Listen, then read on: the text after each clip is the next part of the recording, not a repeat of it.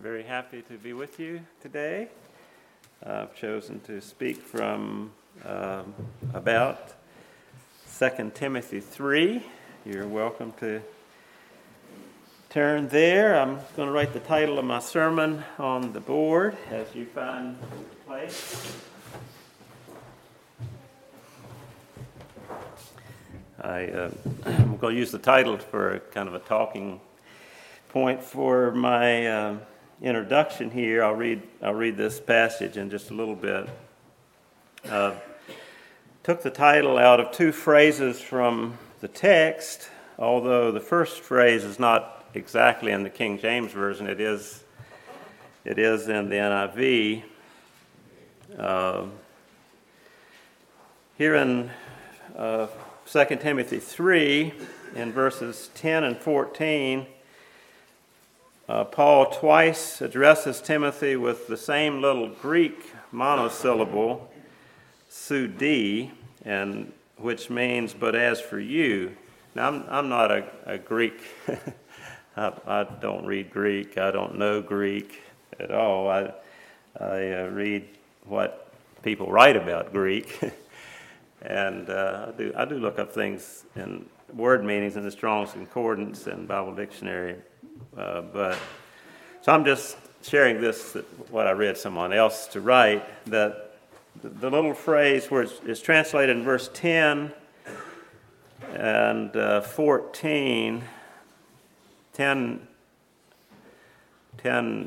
verse 10, but thou is fully known, verse 14, but continue thou. So I think the NIV does translate one of these places, but as for you.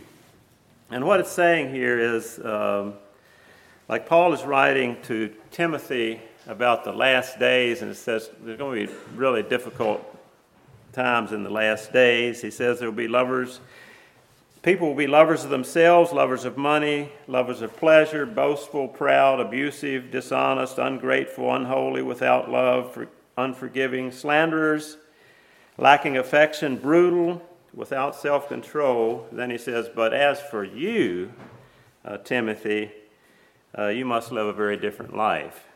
In fact, he says there, you must live like I do. You must be a man of faith, patience, love, persevering, willing to bear persecutions and sufferings. And then he goes on in verse 13 and 14 to say that evil men and impostors will go from bad to worse, deceiving and being deceived. But as for you, you must continue in what you have learned from me and the Scriptures. And so what the teaching to Timothy and to us is that in these last days, there are going to be difficult times because people are sinful, and we as Christian people need to live very differently than the prevailing culture we live in. So that's where I got the phrase, but as for you.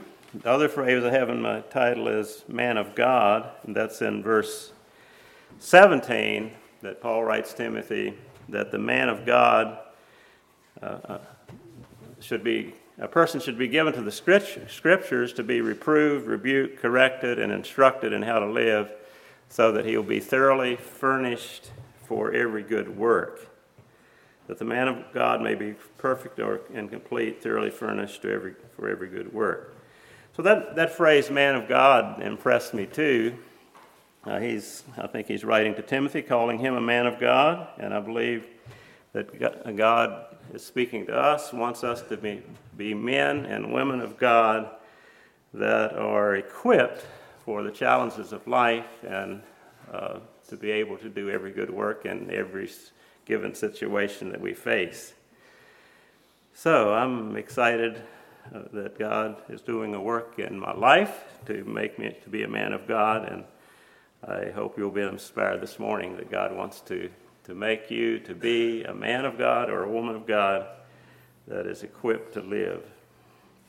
Now let's think about Paul, the Apostle Paul, who wrote this letter, and how he was a man of God. We first know about him as being a very zealous man, but he was misdirected. His zeal was misdirected. And he was the one who was murderous and threatening toward the Christian people and was out to get them and apprehend them and throw them into prison and have them put to death. He watched over the coats of the men that stoned Stephen and approved of Stephen's death. And he wrote that he called himself the chiefest of sinners, but God made him to be a man of God. He wrote this letter of 2 Timothy. He wrote this letter to Timothy while in prison in Rome. While he had written 1 Timothy, he was also in prison, but probably under house arrest where he could have visitors and have some comforts and some freedoms. But historians think that likely during this second imprisonment, well, I understand that he had been in prison in Rome and then was released for a while and went on a missionary journey, but now was back in prison in Rome, and this time likely in a dungeon. And historians say they know of this dungeon that he was likely in.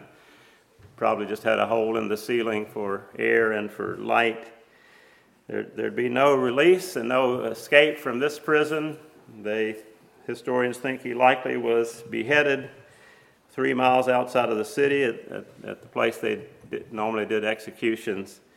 So maybe in his mind's eye, as he was writing, he could almost see the glint of the executioner's sword, and he was facing death.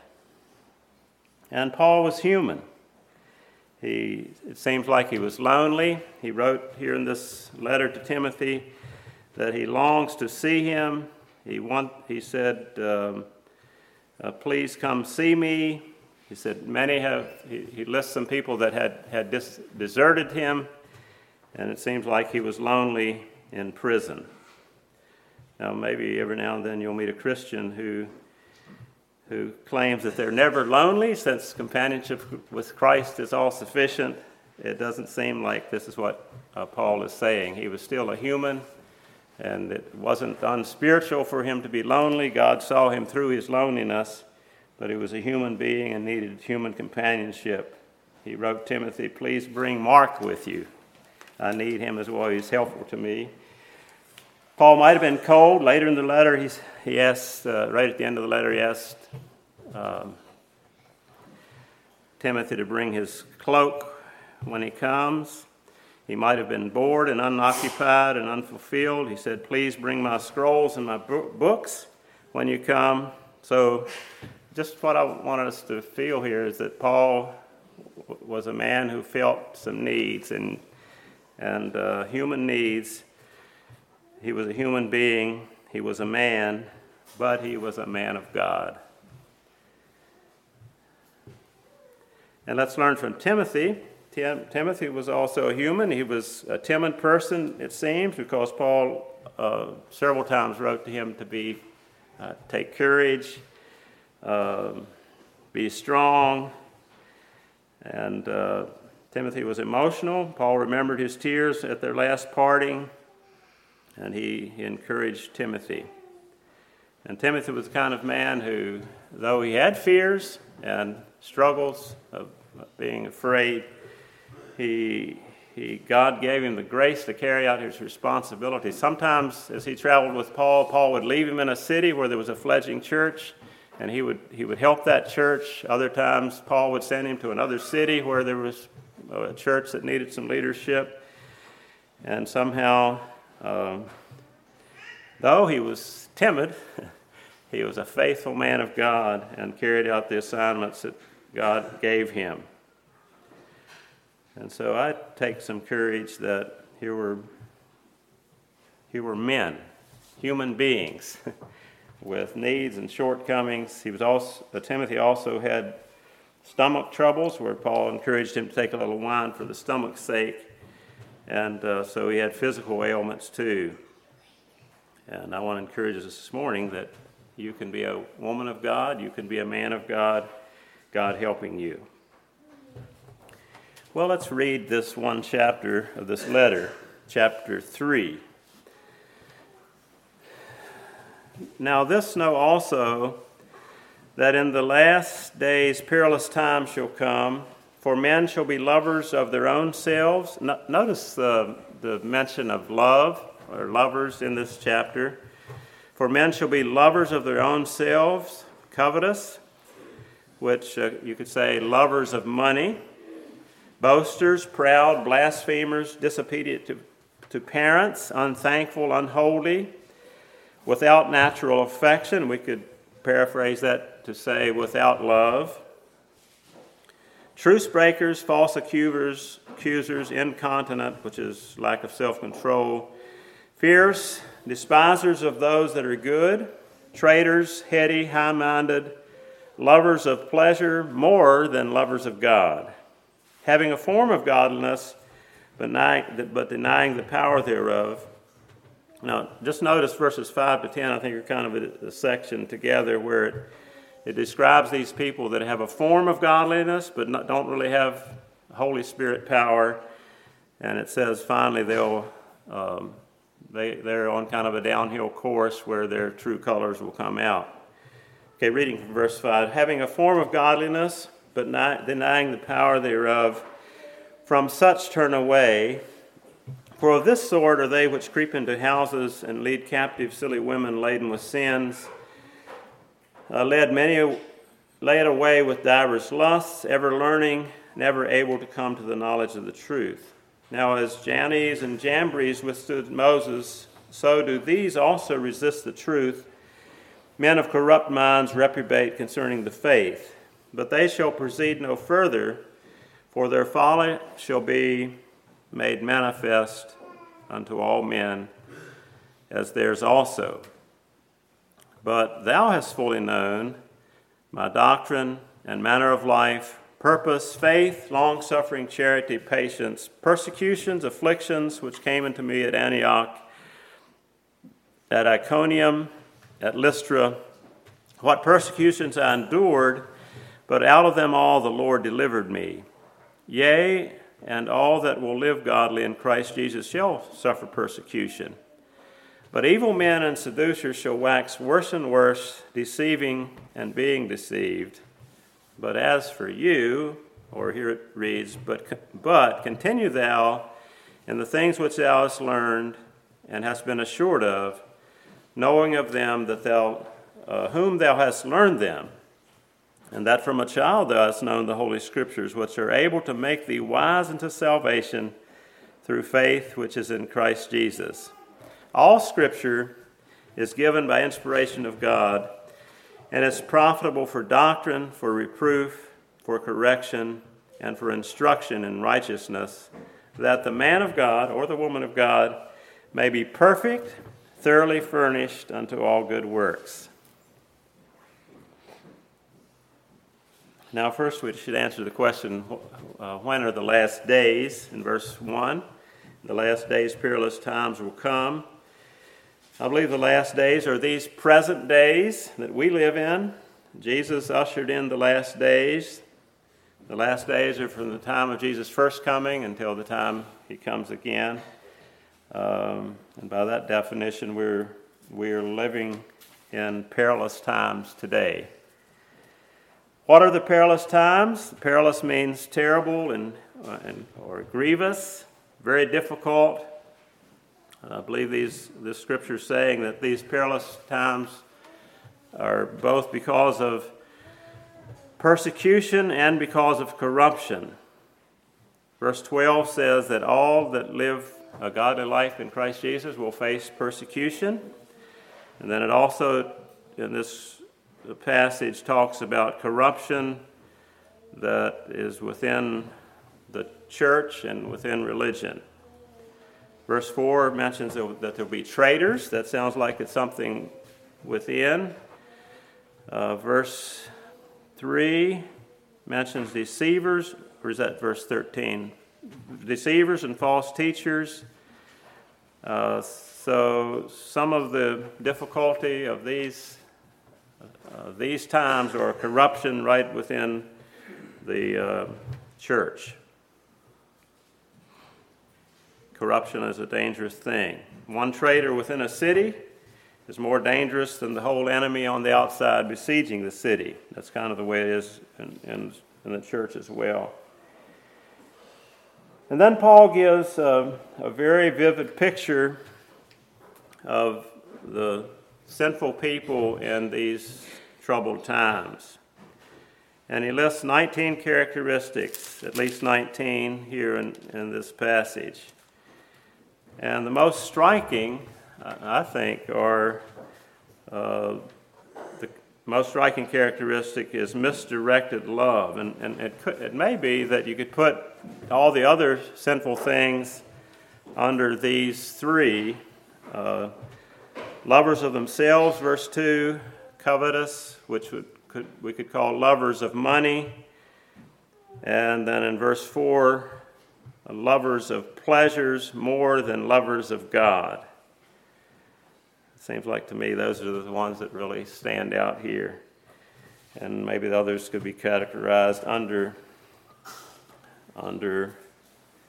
Another one would be despisers of that which is good, which we could say not loving what is good. These are characteristics of people in these last days. Is it not true that I think we could say in a general way that's what we see in our country and in our world? People are lovers of themselves, lovers of money, lovers of pleasures, more than lovers of God, not really loving what is good, without love. What a perilous, difficult time, an age when there's no real love. Unfortunately, we still have some people around that love God, most of all, and we have acquaintances that really do love too, and makes life easier. But we do live in difficult times because people love themselves, love money, and love pleasures more than they love God. And this misdirected love results in a lack of real love between people, and that makes for havoc in relationships. And as we look at this list, we can just see it. People love themselves. They're boasters, they're proud, they're arrogant, they're blasphemers, which this word blasphemer, I think, understand means especially slanderers against, talking against each other. And can you just see how those kind of attitudes and sins just ruin relationships? The self-loving person will be disobedient to parents because he will insist on having his own way. He will be ungrateful, that's in the list too, because he's selfish. People that love themselves, loves money, and love pleasures will be slanderers. They'll be traitors to gain advantage. They will break their covenants. They will leave their families. In their quest for personal happiness, they will break marriage vows and leave family and make it very difficult for others. And Paul, the Apostle Paul writes Timothy, he says, don't be swept away in the prevailing self-centeredness of the culture. Resist these things. But as for you, be a lover of God. And it's interesting in verse 10, it says, as for you, live the life that I'm living as your teacher and father in the faith. Verse 10, you know my doctrine, or my teaching. You know how I live my life. You know my purpose of life. And Paul's purpose in life, he describes in chapter 2 that it's to share the gospel and with others so people will come into Christ's kingdom. You know my faith, my long-suffering, charity, and patience. And Timothy knew Paul's life, how he suffered for the cause of Christ, and he was a man that Timothy could follow. Man of God, woman of God, be a lover of God, not a lover of yourself or pleasures or money or other things. but be a lover of God and learn how to love and care for the people in your life well, too. That's a result of loving God. Now, verse 5 describes a person who claims to love God and claims to be in the church, but because of misdirected love is only an empty shell. These people are trying to wear a cloak of respectability, but they're giving lip service to Jesus Christ and to the gospel and to being a Christian, but because of their self-centeredness, they're denying the regenerating power of the Holy Spirit. How can a person experience the power of Jesus Christ and be a lover of himself? How can someone love money most of all and experience the power of the gospel? How can someone love pleasure more than loving God and experience the power of Jesus in his life? It's impossible. These loves must be repented of, and these misdirected loves must be forgiven and cleansed away from our hearts so that we can experience the power of the Holy Spirit. So if I have these times in my life when I realize I've loved someone more than I've loved God, I need to repent, and I say, Lord, forgive me of my selfishness, and forgive me of my self-love, or my love for money, my love for pleasure, and cleanse me of these wrong loves, misdirected loves, and fill me with your Holy Spirit and empower me to love you most of all and to love other people around me with your love and to love all things good as well. So my prayer is that God would help us not to be an empty shell without Holy Spirit power in our lives. And if we've left our first love, as Jesus said in his letters in the book of Revelation, that we need to repent and return to loving God most of all.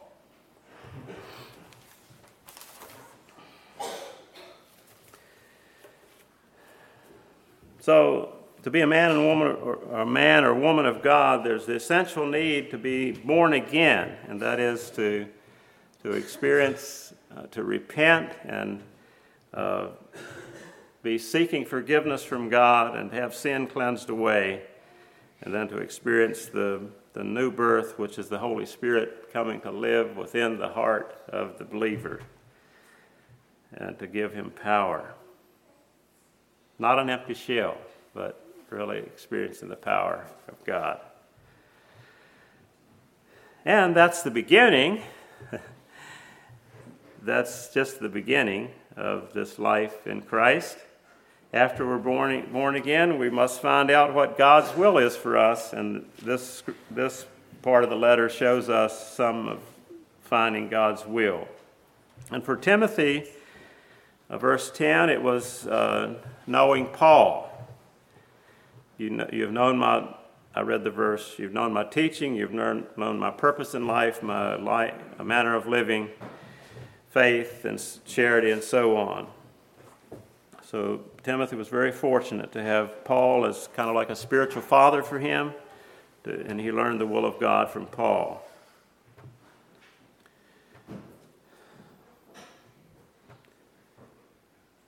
These evil people are all these things: proud, boasters, slanderers, ungrateful, all those things. But as for you, Timothy, you know my teaching, you know how I live, you know my purpose of life, and you follow in that way. So the Apostle Paul's life and example were a great part of Timothy's understanding of how he should live with Christ. And also his mother and his grandmother are a great influence on him. In chapter 1, Paul mentions that in the letter, that his grandmother Lois and his mother Eunice both brought him to faith in Christ. And so he had their influence in his life to to know the will of God. And then later in this chapter 3, Paul talks about the Word of God and really what Paul had taught, what his mother and grandmother had taught, it was all from the Scriptures. They were teaching Timothy the Scriptures. His mother and grandmother very young, and then Paul later in life. So all of it went back to the Scriptures. Verse 14, but as for you, Timothy, continue in the things you have learned, remembering who taught you. They taught you from the Scriptures. The Scriptures made you wise unto salvation. Then Paul wrote that all Scripture is God-breathed, meaning that God inspired the men to write the Scriptures. And these Scriptures are useful to teach you, to rebuke you, to correct you, and to train you in how to live right, so that you'll be a man of God that is thoroughly equipped for every good work. So do we see how important the Scriptures are for us in knowing the will of God and be able to live for God?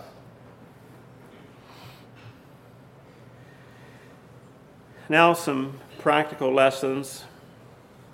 I believe we could ask ourselves a very personal question: is where is our love directed?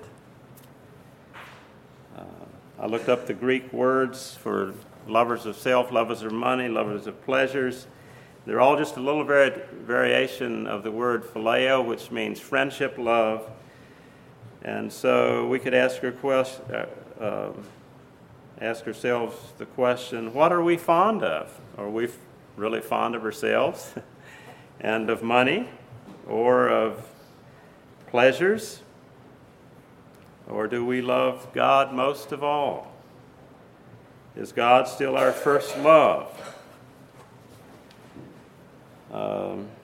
Let's think about self-love. Self-love is old as Adam and Eve. I suppose it's old as Satan after he fell. But self-love is very natural.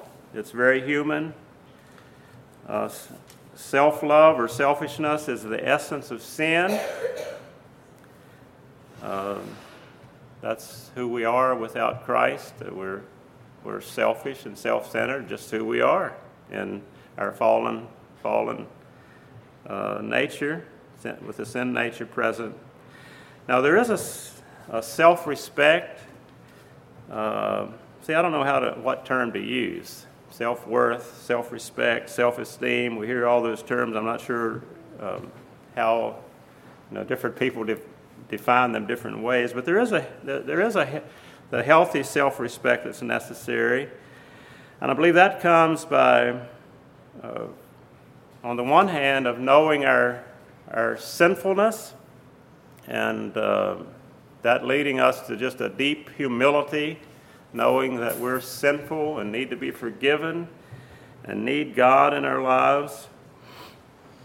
Another part of a healthy self-respect is becoming aware of how much God loves us, that He created us and He values us and He planned for us before our birth. God knew us and planned for us, loves us. Jesus died for us, and when we're accepted when we're forgiven by Christ and born again, we're accepted into God's family. So that gives us a deep sense of significance. So if we can somehow, God helping us, hold this humility in our hearts and hold this love of God, feeling love of God in our hearts, I believe that gives us a healthy self-respect. And it helps a lot, too, if there are people around us that love us a lot.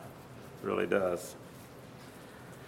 So I expect that we're all growing in this having healthy self-respect. But this self-love is something different that Paul is writing about. The self-love is selfishness. And so if we routinely put our wishes and our goals and our plans and our desires ahead of God's and ahead of people, then that must mean we're lovers of ourselves more than lovers of God. Lovers of money is another description. If we put earnings or business or spending money on ourselves or acquiring things or hoarding things, collecting things ahead of God and ahead of God's purposes, and we're neglecting the people in our lives as we pursue things or earnings, then that must mean we're lovers of money more than lovers of God. I can remember a time, and maybe I'm still learning this one too, but I can remember a time in my life where, in my job, I would routinely work the extra hour or whatever it took to get the project done, and then rush home, and knowing that I'd let the family down at some different times. So to love God more than be a lover of money or things or business. Lovers of pleasure, if we indulge in sinful things, certainly we must be a lover of pleasure more than a lover of God. There are also many legitimate pleasures that God has given us in this world, but even we need to be honest about our pleasures and things we enjoy, and make sure they come under that we love God most of all. Let's see, I thought of an example from the book Huck Finn. I think it was Ms. Watson. You remember her? She was, I think she was quite a legalistic lady, but she was getting on Huck Finn about smoking, and he couldn't figure that one out because he said he didn't think smoking was any harm to anybody. Of course, he had that wrong, but that's the way he felt. And he said, now snuff, that was okay because Miss Watson did it herself. And it's easy for us to look at our own lives and the things we enjoy and feel like it's okay. And they may be, but we need to be willing to examine the things we enjoy in the light of what God says and in light of how it affects the people around us and if we're neglecting them. So I find in my life that some of things I've enjoyed that because of my family, because of a host of things, a sermon that needs to be prepared, a neighbor that needs to be visited, and all those things that some of the things I enjoy, I really have to limit to be able to love God and love others best of all.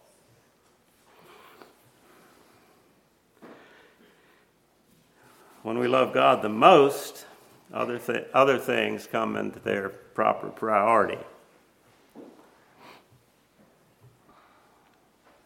If we realize we have love self and money and pleasures too much, then we must repent and be cleansed. Another practical lesson I thought about in this letter, and there's a need for repentance and cleansing so the Holy Spirit can take over, and so we have power to live so that we're not an empty shell with a form of godliness and not without power. Another practical lesson I thought of here was about how Timothy learned about God and about the Scriptures. His mother, grandmother, and Paul taught him. And I especially thought about children. What an opportunity we have as parents, grandparents, uncles, whoever we are, to love our children, our grandchildren, our nieces, our nephews, our church children, boys and girls club youngsters. What an opportunity to befriend them and to teach them and to lead them by example of what it means to be a man of God or a woman of God, and what it means to be unselfish, and what it means to be a lover of God. And because I think that like this unholy list that we have in this chapter is a result of children growing up with that sinful nature, self-centered nature, which is natural to them. And if children grow up with that unchecked or unaltered, even having their ego stroked where it grows, that we end up with many people that are very self-centered, and it makes for a perilous and difficult world.